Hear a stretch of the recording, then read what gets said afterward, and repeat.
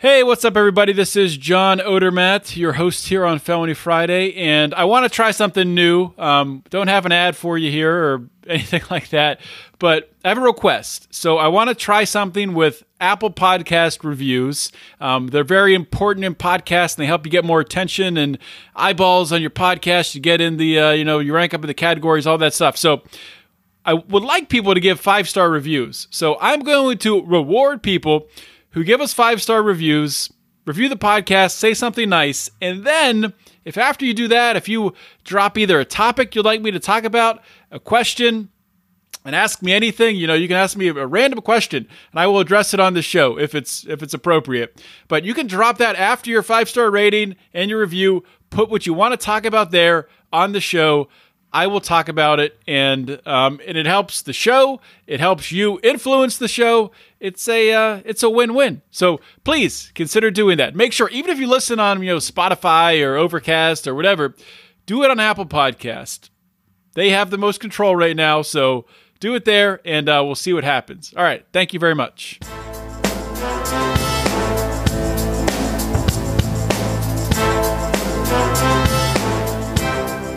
Welcome to Felony Friday, a presentation of the Lions of Liberty podcast. Here is your host, John Odermatt. Felons, friends, freedom lovers, people who are ready to turn the policing and criminal justice system on its head, welcome to Felony Friday, guys. So great to have you here. And, this week, today's episode, I have a great guest that I'm going to introduce in a little bit. And, I want you guys to listen to the interview and check it out. We'll be talking about bail and the situation right now with COVID and just the mess that has become and is going to be a nightmare going forward. But before I get into that, I really have to address, what's going on in this country right now, because as someone who's been doing a podcast about the criminal justice system, about police brutality, about the need to completely break this system and build it up again in a completely new way, I have to address what's going on right now with the George Floyd murder in the streets at the hands of police, the knee on the neck that killed George Floyd. I need to address what's going on, and I don't want to really spend a lot of time talking about the protests or the riots or the difference between protests and riots. And I don't want to spend time talking about people who are, white people who are virtue signaling on Instagram or Facebook, saying they get it now and they understand that they've been racist this whole time, but they're not racist, but they got to make sure everyone knows they're not racist, because if everyone doesn't know they're not racist, then people, might not, buy stuff off of them or hire them for a job or whatever. So that stuff's just crazy, okay? I'm a white person. I understand that. I understand that I'm not black. That's very, very apparent. That doesn't mean that I can't have views on the criminal justice system, and that doesn't mean I don't understand the systematic racism that is present in the criminal justice system today. And I want to kind of step through some changes that I would recommend to be made. And I made a post on Facebook that is just going insane right now, which with 6 things that I recommend as ways to de-escalate the current ridiculous. I say ridiculous not in a way that, I'm glad people are upset, but seeing businesses getting looted and all this stuff, that's ridiculous. I'm sorry, it's ridiculous. The ridiculous situation in the streets where it's a huge public safety issue, need to de-escalate that. And at the same time, we need to start to rebuild the criminal justice system. And I could go into a long rant about everything that's wrong, everything we need to change, and I don't want to do that. I want to give you 6 things that we can change. 6 things that Congress could go tomorrow, write this in an easy, simple bill, outline it, vote on it, pass it to the Senate, vote on it, pass it, and give it to President Trump. 6 things that could be done. And I'm not going to get into the specifics of, they need to put this language in the bill. They'll freaking figure it out. All right. So number 1, demilitarize the police. We have police in local communities across the United States, driving around in tanks, wearing heavy armor, looking like they are in Afghanistan or Iraq patrolling the streets. And honestly, it's probably safer for the Iraqi and Afghani civilian interacting with the military over there because there's different rules of engagement over in foreign countries that are actually more strict than the rules of engagement over here. So let's cut that off. There's been different legislation put in place that created that pipeline. That is, it's a manufacturing pipeline that sends all this new equipment overseas, and it constantly goes over. They use it, they send it back. They send it back to the local police departments, and local police departments are overrun with this equipment, and it's terrible on many, many different levels. But more than anything else, I mean, we want peace in the streets, right? And when you come in with all this heavy equipment, heavy artillery, you're not getting peace. The police are going for, they want submission. They want you to see the flex as they flex their muscles, and they want you to submit to them. That's not a healthy relationship. That would be a healthy relationship between partners. That would be a healthy relationship in any situation. And it's certainly not a healthy relationship between the people who are supposed to be protecting you and the citizens. So demilitarize the police tomorrow. Let's do it. Number 2, decriminalize all drugs. Now, there's a couple different things here. Of course, decriminalizing drugs, most important thing is the health and well-being of the citizens out there. With drugs being currently prohibited, and especially when you're talking about heroin, cocaine, fentanyl, drugs like that, there's so much uncertainty in the dose. Nobody knows what they're getting. And I'm not condoning or saying people should be using these drugs, but we need to start treating drug addiction, drug abuse as a health issue, not a criminal issue. And I'm talking about decriminalizing across the board. I'm not even saying like just decriminalize users. I'm saying decriminalize distribution, everything. And, the market will regulate itself. We'll figure out the best way to regulate this market. And if you're afraid you're going to start doing heroin tomorrow, maybe you need to look at the things that are making you want to do heroin in your life. It limits police interaction with individuals in a consensual transaction. And that's important on many different levels, but it's most especially important in the Black communities where the war on drugs has by far been the most damaging government initiative to the Black community out of anything. It has torn apart households. It's put fathers and mothers in jail. It's had children being raised without fathers and mothers.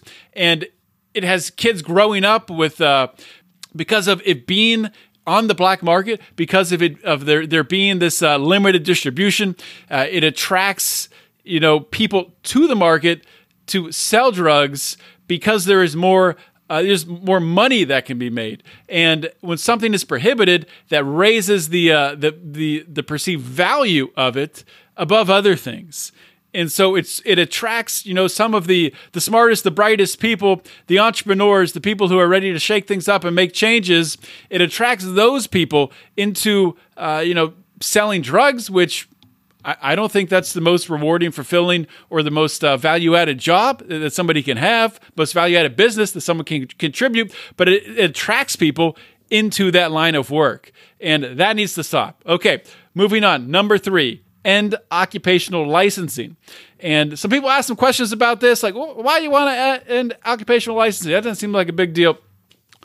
It is. It's a huge deal, and people don't understand what's going on with policing in this country around occupational licensing. So when I talk about occupational licensing, I'm talking about people needing to go out there and they need a license to be a barber, to do nails, to do eyebrows, do all these different things. You want to do be a handyman, you got to have a license. And police have set up stings to deliberately set people up, to arrest them for doing consensual work that people have maybe brought them into, obviously police, it's a sting operation, so they're calling them in and for example, there was something recently, I believe in Florida, where there was a sting operation and police officers were calling in these handymen, and, handymen were coming to these locations and doing the jobs they were licensed for.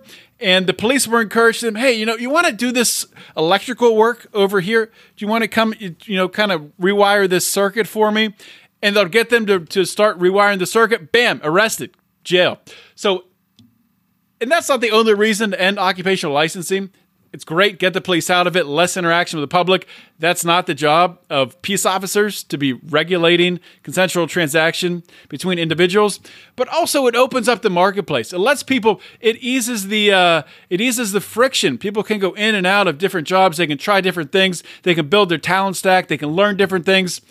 Let's get rid of occupational licensing. Let insurance regulate it. Let the market regulate it. Let different rating services, and we have Yelp and everything else. You can rate businesses. Let that regulate all of it. We have everything in place. We don't need the state running their revenue-generating scams over us. End occupational licensing. Number 4, ban no-knock raids. Duncan Lemp. I could go on and on about a list of different people. Did a show a few weeks ago. Duncan Lemp in a guy in Maryland.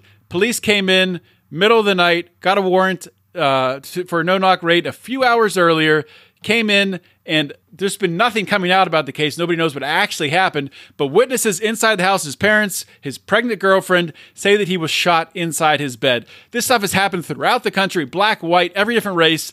It's terrible. The risk is so far exceeding any potential reward. There's no reason to do no-knock raids. Ban no-knock raids. Next up, end qualified immunity. And this is so important, guys. And a lot of people don't know about qualified immunity. They don't know why it's so important that it is ended. But it creates an uneven playing field. It gives protection to police officers. It's not justifiable, and quite frankly, it's very dangerous. So actually, the Supreme Court supposedly is going to be looking at qualified immunity again. It's getting a fresh look after George Floyd's death. And, some things, just a couple examples, qualified immunity, how this works. This stuff is crazy. So, recent case in Tennessee, a man suspected of burglary was mauled by a police dog that was released by officers after he was sitting on the ground with his hands raised in surrender. He can't sue. He can't do anything. He's mauled by a dog. Another one in Georgia. Mother whose 10-year-old son was inadvertently shot in the leg by a deputy pursuing into the family's yard. Shot a 10-year-old son. Can't sue, can't do anything. The officer's just doing his job. He's just doing his job. So you're left with no recourse. Another one, Idaho woman gave police permission and keys to search her home and wants to sue the officer who instead, what they did is they spent hours bombarding the home. Apparently there was a fugitive holdup in there and they destroyed the house, destroyed the property. Guess what? Can't sue, just doing my job. Can't do anything. It's ridiculous. You're putting different tiers of citizens. You're putting police officers doing their job above every other citizen. It's ridiculous. End qualified immunity. Lastly, 6. This is very simple. I'm just going to say this. So right now, when if George Floyd or Eric Garner's family or these different individuals who have been brutalized by the police, if they wanted to sue the police officers and to get money in civil suit, that comes from the taxpayers. It doesn't come from the police officer, doesn't come from the police union, it doesn't come from the pension fund. That needs to change. We need that any of these lawsuits filed against the police need to come from either insurance the police have ahead of time, and they got to go out and they got to get insured. So in order for them to get insured, they got to change the way that they do business, or it's got to come out of their pension funds. And I guarantee you, if they start taking money out of police pension funds to pay for police brutality, for police murdering citizens, for all this stuff, and it's incredible how many citizens are killed by police every year. In 2019, it was over 1,000. It was over 1,000 people who were killed by the police. So if they change that, you're going to see a whole different landscape of the way police interact with civilians. You'll actually see them being peace officers in de-escalating situations. So I had to, I wanted to lay that out for you guys. It was something that it's really something that people have latched onto, and I hope that our libertarians out there running for office. I hope Democrats and Republicans running for office take up these 6 points, and we get these passed into legislation and into law. Because guys, we need to start somewhere, and I see the anger and the frustration on the streets, and I can't understand it fully because I'm not, I haven't suffered in the same way that others have. But, the virtue signaling and the posts I see on Facebook about, I get it now, I get it, and they post, they pose for a picture that they're so sad now that they get it, that this whole system's been destroying people's lives. They don't get it. They don't get it. Listen to 100 episodes of Felony Friday. People who have been to jail. Just go back to the past 3 episodes I've done before this one of Felony Friday.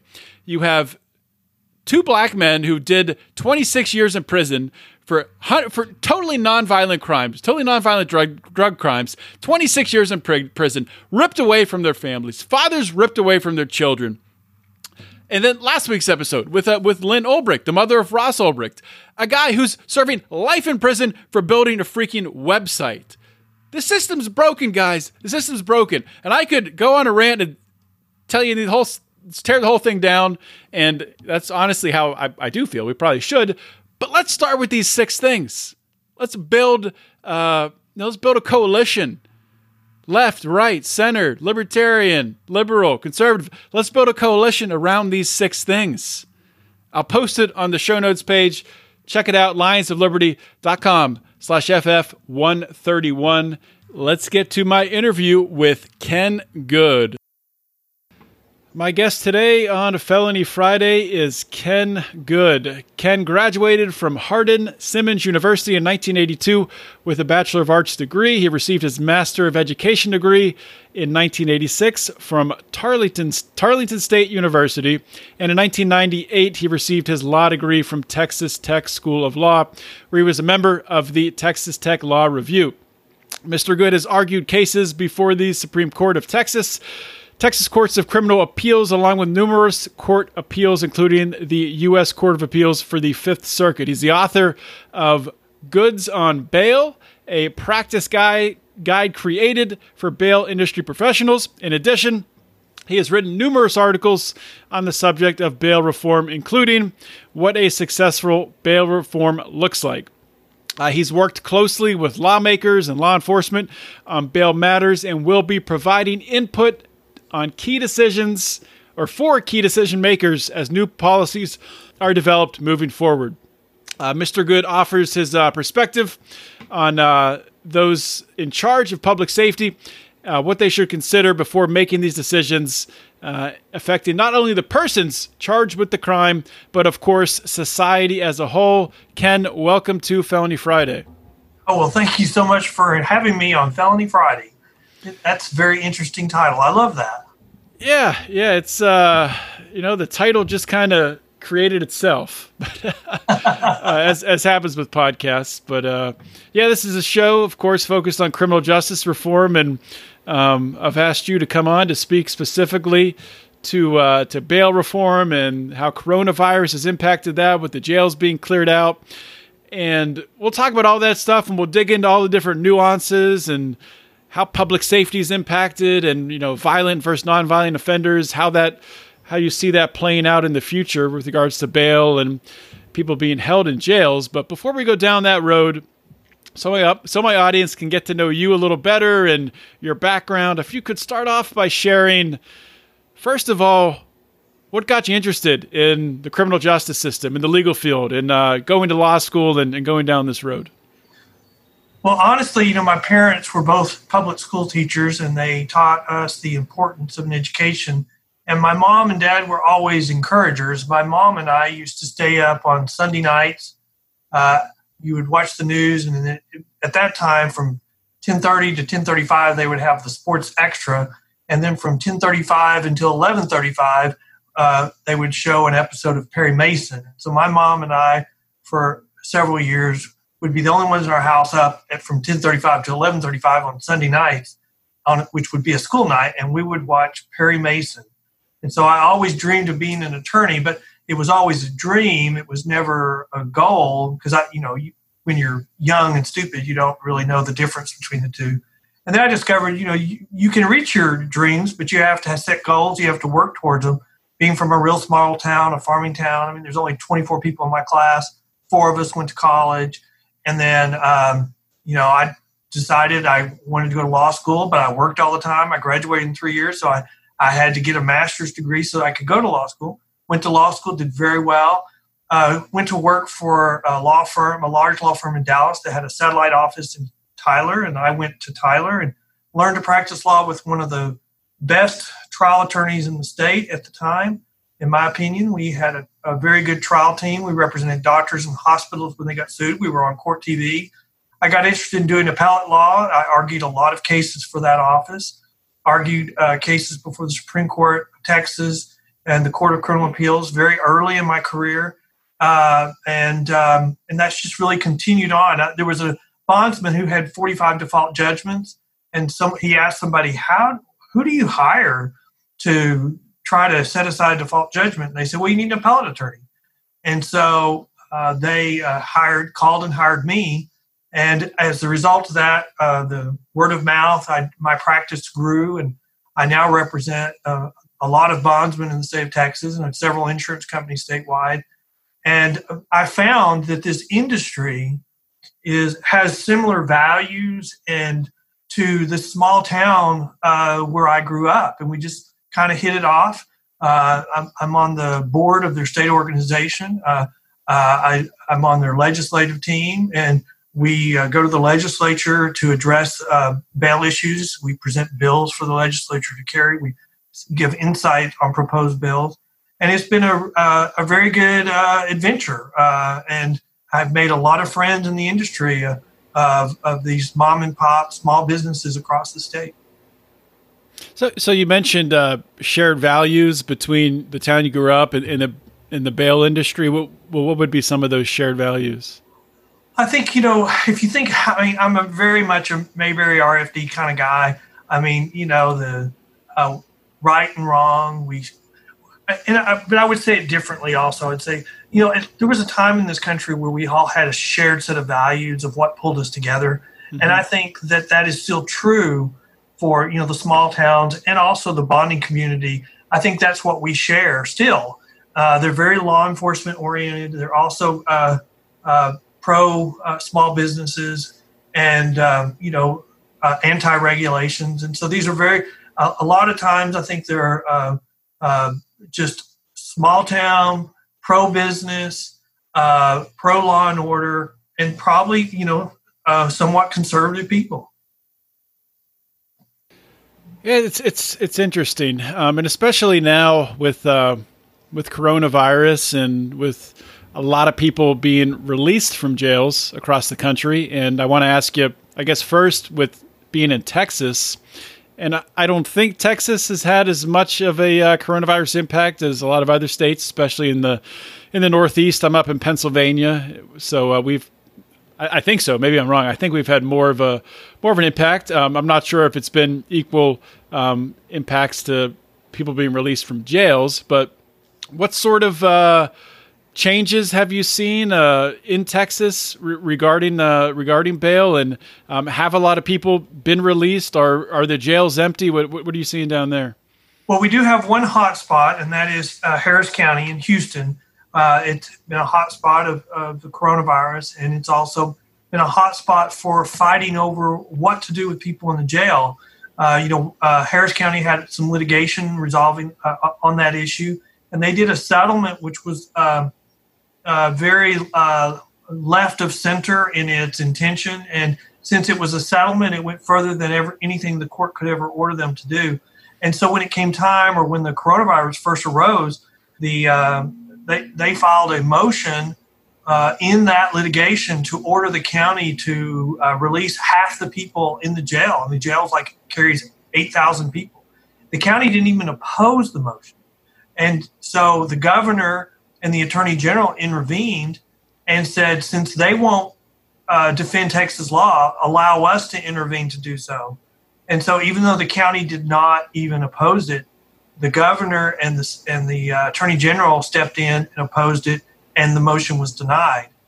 We've seen a lot of release. I like to call this period, we're seeing bail reform on steroids. We're seeing, what would be the impact on society and on our legal system if we tried these things that our friends on the other side keep saying we should be doing. And so the coronavirus has given us a fast forward look into the future of what would happen if we did these things. And it's not been a pretty picture. So when you say it's not been a pretty picture, are you seeing the people who have been released from jails? Or are they committing crimes, or what types of things are you seeing? Well, we are seeing a lot of, there's some articles saying that 25% of them are committing more crimes. What we're seeing is, I would describe it as, are we trying criminal justice reform, or are we just doing surrender of criminal justice reform?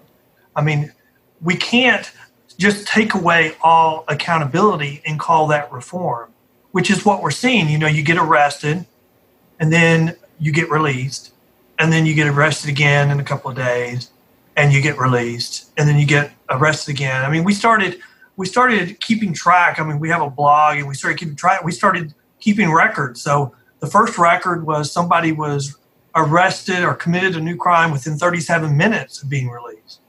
And then we had a new record when someone was committing a new crime within 10 minutes of being released. And you would say it's funny, but it's not, because like on the 10 minutes, it's in the parking lot of the jail. The guy's demanding keys to carjack a car. And when the mother says no, he starts strangling her 10 or 11-year-old child until she turns over the keys. So these are violent crimes. Well, these are career criminals. I mean, career criminals get arrested for minor things as well. I mean, we've got one guy who's, got over a dozen arrests or charges in the last year. When the problem we're doing is we're making mass decisions without any accountability. So someone that's got a lot of arrests in their past gets arrested on a minor charge, and we don't care. We don't care about their past. We don't care about public safety. We just release them. And so we've removed all accountability from the decision-making of whether to release them. And then if they get released and are rearrested, we don't even apply accountability at that point. And the sad thing is, that is the reforms that our friends are asking us to adopt and apply in the future. Hey everybody, taking a quick break here from the show. Wanted to remind you all to check out my man Tyler Colford, aka Crypto Man, and his new song Free Ross. If you didn't hear my recent interview with Lynn Ulbricht, that was Felony Friday episode 230. Interviewed Lynn Ulbricht, played Tyler's song Free Ross. It's fantastic, phenomenal. Not just for the message of freeing Ross Ulbricht, but overall for changing the broken criminal justice system. All the proceeds from the Free Ross song, hashtag Free Ross by Crypto Man. You can find it on Spotify and Amazon Music. 100% of the proceeds from the song, hashtag Free Ross by Crypto Man, go towards freeing Ross Ulbricht. So please check it out. These are perilous times when they ruin your lives over victimless crimes, and they sever your ties from your business, loved ones, and family. Why? New slave labor, they barely pay you. Don't care about work ethic or major. But when you say the reforms that your friends are asking, are you talking about people on the left? And yes. Are you referring to? Because like when it comes to me with bail reform, I look at it as almost. It's probably more than two categories, but just for the purpose of talking about it, starting the conversation, lumping into violent and non-violent criminals. I'm much more inclined, especially with the coronavirus pandemic, to allow those who've committed non-violent crimes, drug offenses, fraud, things like that, to get out of jail and not be stuck waiting in a prison. Someone who has committed rape or, something like that, I would be much more inclined to keep them in jail, even during a coronavirus pandemic. Well, I would add a layer onto that. We should be looking at their criminal histories. And, someone who doesn't have a criminal history or has something distant in the past, and we want to give them a shot because they say, well, we can't afford the bond. We can't afford what the bail you set it at. And so they don't have a criminal history or they don't have a substantial criminal history. I think that's one category. The problem that we have, and to directly address your issue, is even on the people who don't have nonviolent crimes, is how are we going to get them to court when this godforsaken pandemic is finally over with?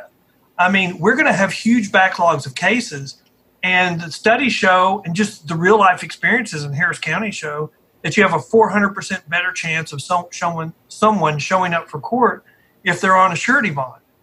I mean, that has a real impact on them and on their case. I mean, they start learning, hey, we can miss and there's no accountability. So can you explain? Can you quickly explain how that works with the surety bond? With if somebody doesn't show up for a court date? Yes. Well, I mean, you're arrested, the court sets bail. Now, in Texas, you can post cash, you can post a surety bond, or you can request a PR bond, which is a release upon your promise that you will come back. There's no surety. And so you post a bond, and then you get notification, you have a court date. Your bond is saying you're getting released from jail, and you will go to court anytime requested on any notice. It's called instanter in Texas. And so you're requested to go for a hearing. You're required in Texas, except in Harris County under the settlement, that you have to go to court anytime there's a hearing. If you don't show up, then your bond is forfeited. That every time the bond is forfeited, or every time you don't show up for court, there does great damage to the criminal justice system, because we have to give 3 days notice of a hearing. And then if you don't show up, the case has to be put on hold. We can't do the hearing without you. And so your case is put on hold until you come back. Now, if you've got a surety bond, we're calling to remind you to go to court. We're sending you texts to go to court. And if you don't show up for court, we're going to call you within a very short period of time, or we're going to start trying to locate you to say, hey, and what we give to the system is the assurance. These people know us. They trust us when we say, hey, you screwed up. Your case will most likely if you get back within a few days, we can get your case back on track. You'll get a new hearing, and that'll be the end of it. But people who don't have a surety bond, they get scared. They don't know what's going to happen. They don't know the system, or they don't trust the system. And so they are hiding. And a lot of times, sometimes they come back on their own, but a lot of times they come back because they commit a new crime. And their case is on hold until they come back. Under Texas, we can file new charges against them for failing to appear. Each time you miss court, it could be a new criminal charge. But most counties in the state don't do that. They don't file charges for you failing to appear. We just don't have time. So what do you envision coming out of this coronavirus pandemic, and they start to reschedule these court cases? What do you think is going to happen? I think we're going to have we're going to have chaos, first of all. And in these jurisdictions where they just release people, first of all, you're going to set hearings, and I would say at least 50%. That's what the stats out of Harris County say. So it'll be higher because of the chaos. And defendants, as time goes by, defendants are nomads. So if they've moved, then the courts haven't been updated on where they're living, where to send the notice. So it's going to be mass chaos on getting people to show up for court. And if I was, there's an article on our blog that we just posted or reposted a story about a judge who, she just did something in her courtroom so I'm just going to try PR bonds for a while. And for every 8 weeks of just PR bonds, she created a whole new week's worth of work for herself.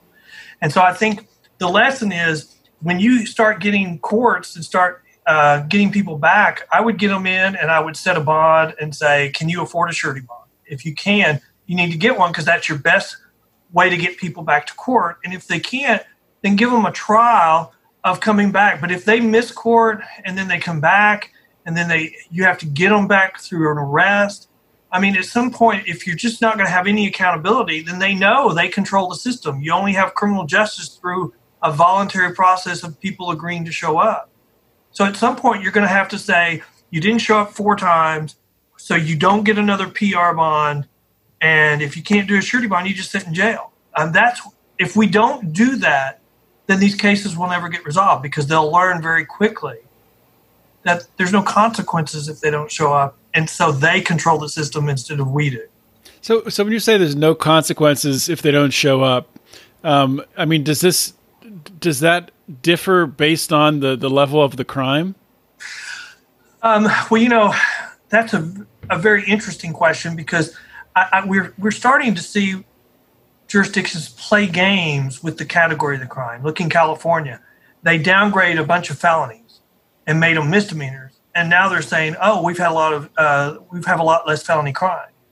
And then you see where they'll say, "Well, we're only doing this with non-dangerous crimes. We're only doing this with low-level crimes." And the problem is, it never stops there, because we've been having criminal justice reform for a while.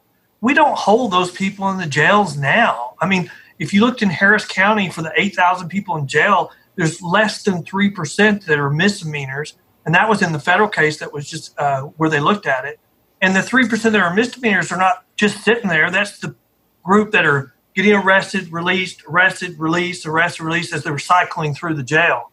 And so we already have gone past those points. You see all these statistics saying, this harms a family for them to be away and not at work. Those people aren't in jail anymore. We're talking about people who have criminal histories. They're just laughing at us. There's the situation from New York where a guy was arrested 130-something times. At one point, it's much more now. And he was laughing and saying, "Thanks, Democrats, for bail reform.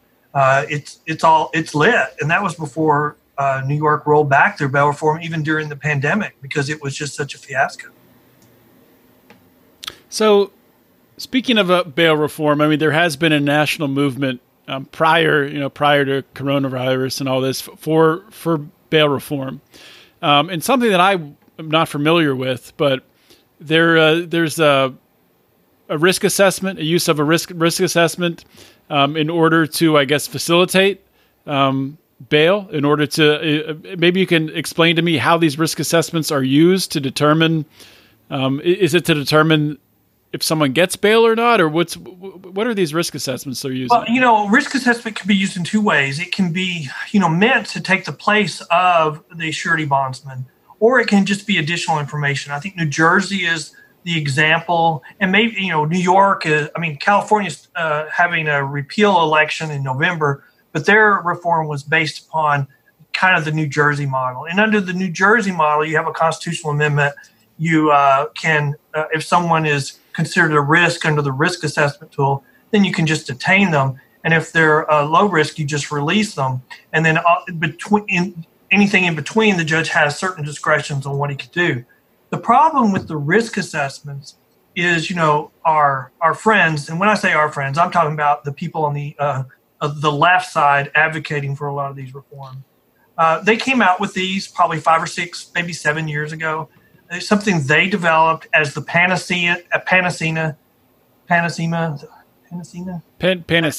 think? Yeah, panacea to replace bondsmen.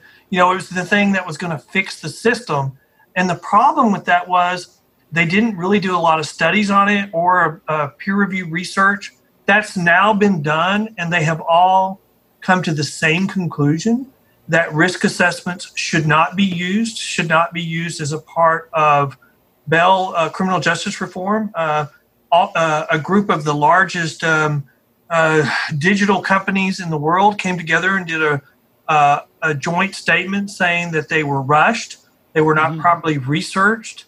They are pretty accurate on addressing what group behavior is, but they're terrible on addressing what an individual might do. Yeah. And as a result, since their prediction is based on what a group does, they use group dynamics, group profiles, and so there's a large racial component.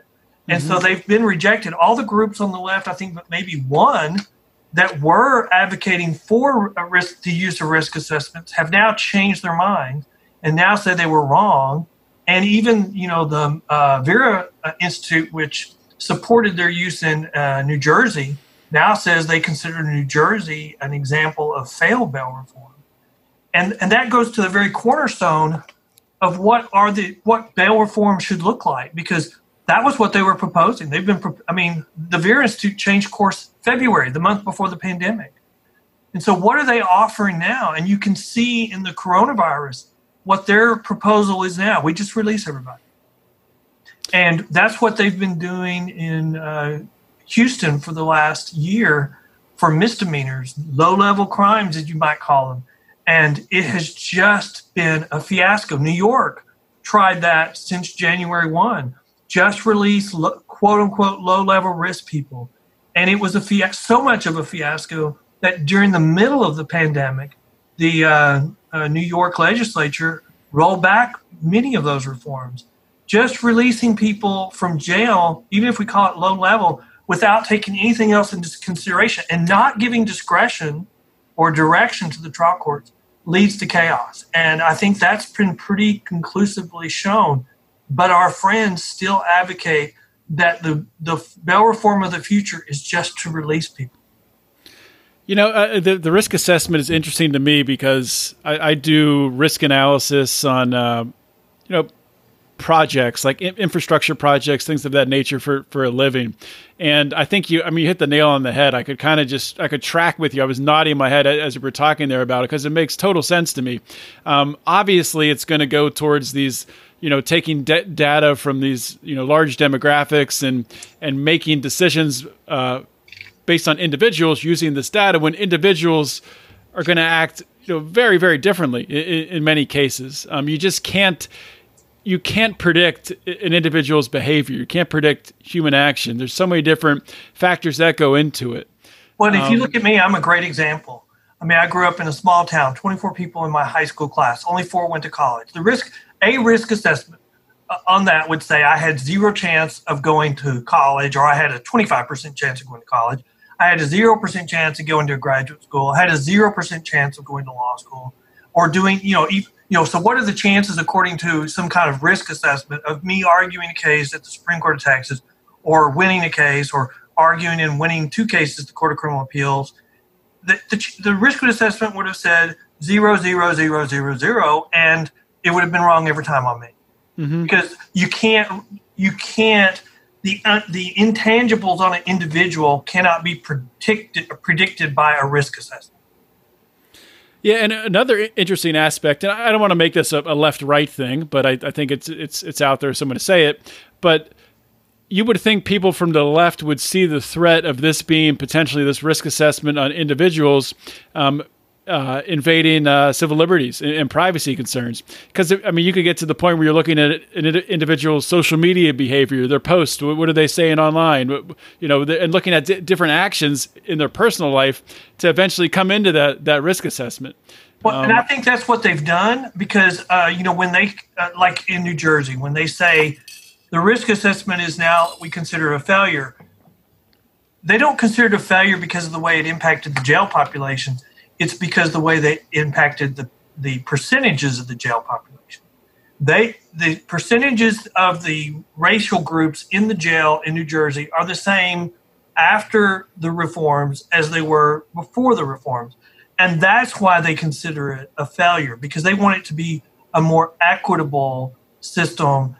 And since the racial makeup is the same, they consider it now failed. So that's their goal. And they remove all accountability, and they don't want accountability to be a part. One of the big fights on the risk assessments was, we're predicting their risk of committing another crime, but we don't want to take into consideration how many times they've been arrested. Mm-hmm. Well, it seems like that would be something important to take into consideration if we're going to determine their risk of whether they're going to commit another crime while they're released. And they didn't want to do that.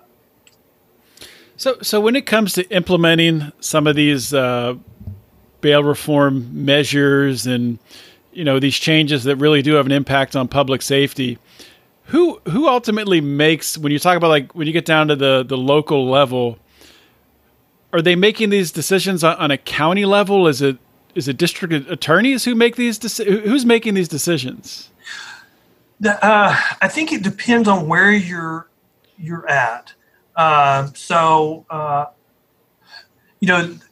The people who have a say in criminal justice, the sheriff is over the jail.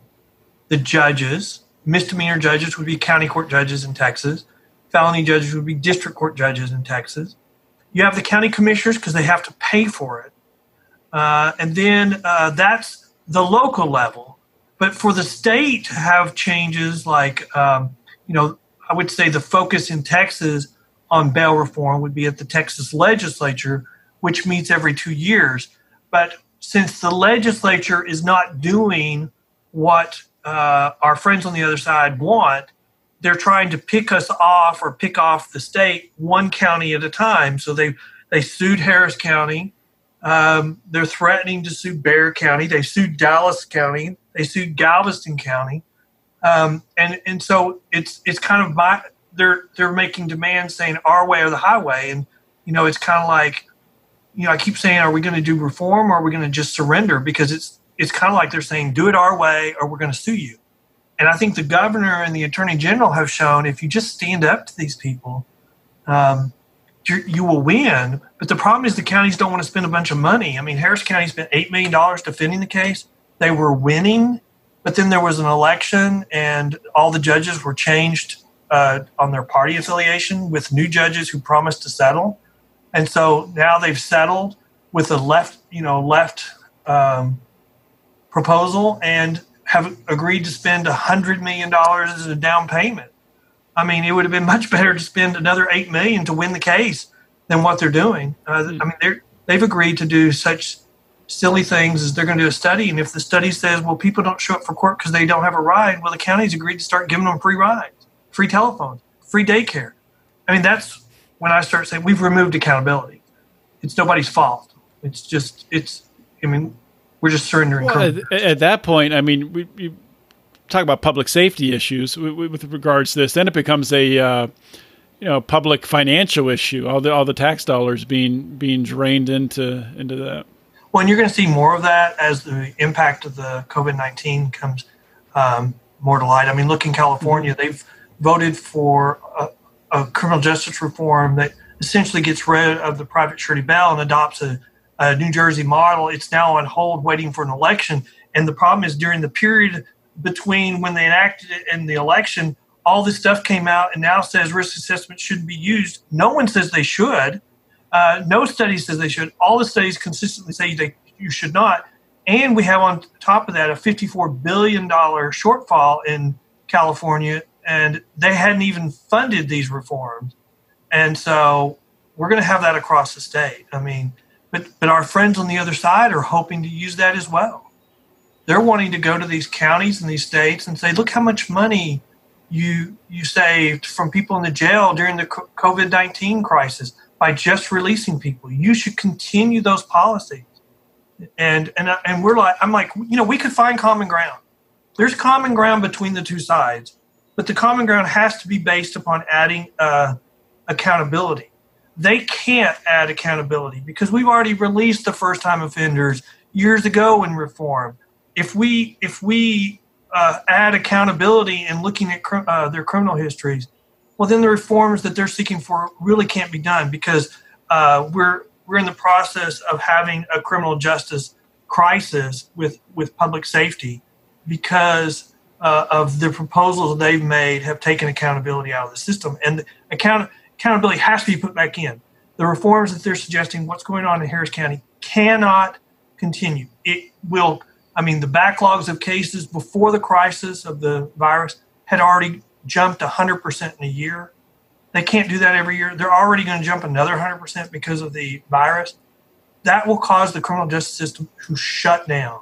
And so it can't continue. So the changes that they've made in Harris County will not continue very long because the public won't stand for them. And I think the COVID-19 has just put it all on steroids and put it on display. And it's been very ugly. So with regards to the backlog in cases, like roughly, and maybe you don't know this because we're just coming into this period, but when the courts are ramping back up, how long are people going to be waiting for their court date? Oh, we have no idea. I mean, what they're doing in Harris County already, because we've seen some articles about it, is they're discounting punishments to give criminals and defendants incentive to plead guilty. So they'll give out deferred adjudication like candy. Deferred adjudication says you plead guilty, you're on deferred probation, which means if you don't commit another crime during a period of time, then the first case is dismissed and it's not even on your record. We're giving those out for people with guns, people, shooting people, but they didn't die. And the problem with that is we've had a couple of examples where there was a violation and they're just so busy. They don't have time and they don't file a motion to revoke their probation or to adjudicate their guilt. And then their probation ends. Well, then they end up killing somebody. That's one of the examples that's been in the news. And so here's somebody who would have been in prison if they had done their job, but because they're giving out these things like candy, they can't monitor them. Public safety has taken a severe hit. And there's a death that would not have happened if the criminal justice system wasn't in chaos. Yeah, and I mean, that kind of goes back to, in the United States, by far, we have the most incarcerated individuals. You look at every level, locally, state, federal, in the entire world. And, especially with what's going on in the country right now, there's so much division around the criminal justice system, policing. And the one thing that I come back to is just, maybe we have too many laws and we're not focusing on the right areas. We're not focusing our energy, our policing on the most violent crimes. We're distracted in nonviolent areas. And not only is that, have an impact in the lives of those individuals, a negative impact, but it's allowing the violent individuals to skate by. And a lot of the times our prisons are overcrowded because we're bringing in all these nonviolent offenders and there's not enough room. So they're letting some of these violent offenders walk earlier. I agree. We're not doing any analysis of an individual. We're doing group decisions. So we have to let a group of people out of jail instead of looking at a case-by-case basis. Has he shown that he has the capability, or has she shown that she has changed her ways? We're not seeing that. And I think we would have a lot of middle ground with our friends on the left if about just doing a top-down review of what we have as crimes. Because I agree with you, that's a problem because it's masking the bigger issue. But the other problem is you don't go to jail on a first offense anymore. It's getting to the point now where you don't go to jail on multiple offenses. We had somebody that was killed a month or so ago. It was during the COVID crisis in Houston, and the person who killed this 80-year-old grandma who was in a parking lot at Walgreens had been arrested over 30-something times. He'd been charged over 30-something times. He was out on 2 felony PR bonds at the time. When I say we're taking accountability out of the system, we don't have the time to give out that, let's look at your case, let's see what your situation is. And I think our friends do not realize that the situation they're creating by making group decisions is we don't have time. The magistrates, the judges don't have time to devote to each individual case to determine where they are. And I think that is a grave mistake of our friends. And I think it will have a big backlash on them. And we should be looking for ways to divert people who can pay for their own supervision out of the jail as quickly as possible. Because the problem is, how do you process large groups of people through the jail quickly and efficiently? And under their reforms, you do it by just releasing everybody, which causes a public safety issue. A better way, which historically has been done, is to have a bail schedule. The people that can afford to pay for their own supervision with the private system, private surety system, post their bond. They get processed through the jail quickly. And then the courts, the magistrates, can focus their limited time on who's left to determine what's your situation, how do we get you back on track, and what are the system our friends are advocating for removes all that, and you don't have time, so you got to make group decisions, and that's what's killing us right now. That makes sense. So, Ken, I want to thank you, first of all, for your time, and very, very educational, and I've learned a lot just from talking with you today. But before I let you go, I just want to give you some time to plug, anywhere you want to direct people to, a website or any of your content. Well, thank you very much. For anyone who would like to have additional information about our situation in Texas and bail reform in general, you can go to the website for the Professional Bondsman of Texas, pbtx.com. You can go to our blog as well, and you can see us on our Facebook and on Twitter, and there's links to all those on the website. All right, Ken. Well, thank you so much for your time today. Appreciate it. Thank you very much. I very much enjoyed talking to you. It was a great conversation. Thank you for listening to today's show, another great episode of Felony Friday. As you know, Felony Friday is one of 3 shows we have here on the Lions of Liberty podcast. Of course, we kick off every single week with our Monday show hosted by Mark Claire. It's our longest running program, our flagship program, where Mark interviews leaders in the Liberty movement. Every Wednesday, we have Electric Liberty Land hosted by Brian McWilliams. It's your weekly shot of culture, comedy, liberty, swearing, and just good fun. Check that out. You can get all 3 shows by subscribing for the great price of $0 per month. You get everything that we have here. So please check everything out. And if you like it all, please consider supporting what we're doing here at Lions of Liberty. A great way to do that is by joining the Lions of Liberty Pride. You can do that by going to patreon.com/Lions of Liberty. Another great way of doing that is by following, liking, sharing our stuff on Facebook, Instagram, or Twitter. You can find us on Facebook at facebook.com/Lions of Liberty. On Instagram and Twitter, we are at Lions of Liberty.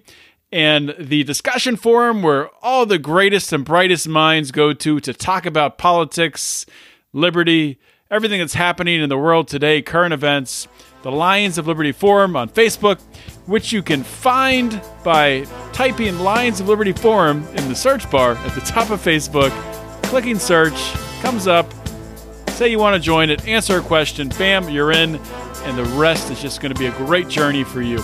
So check that out. That's all I have for today. This is John Odermatt signing off. Always remember to keep your head up and the fires of liberty burning.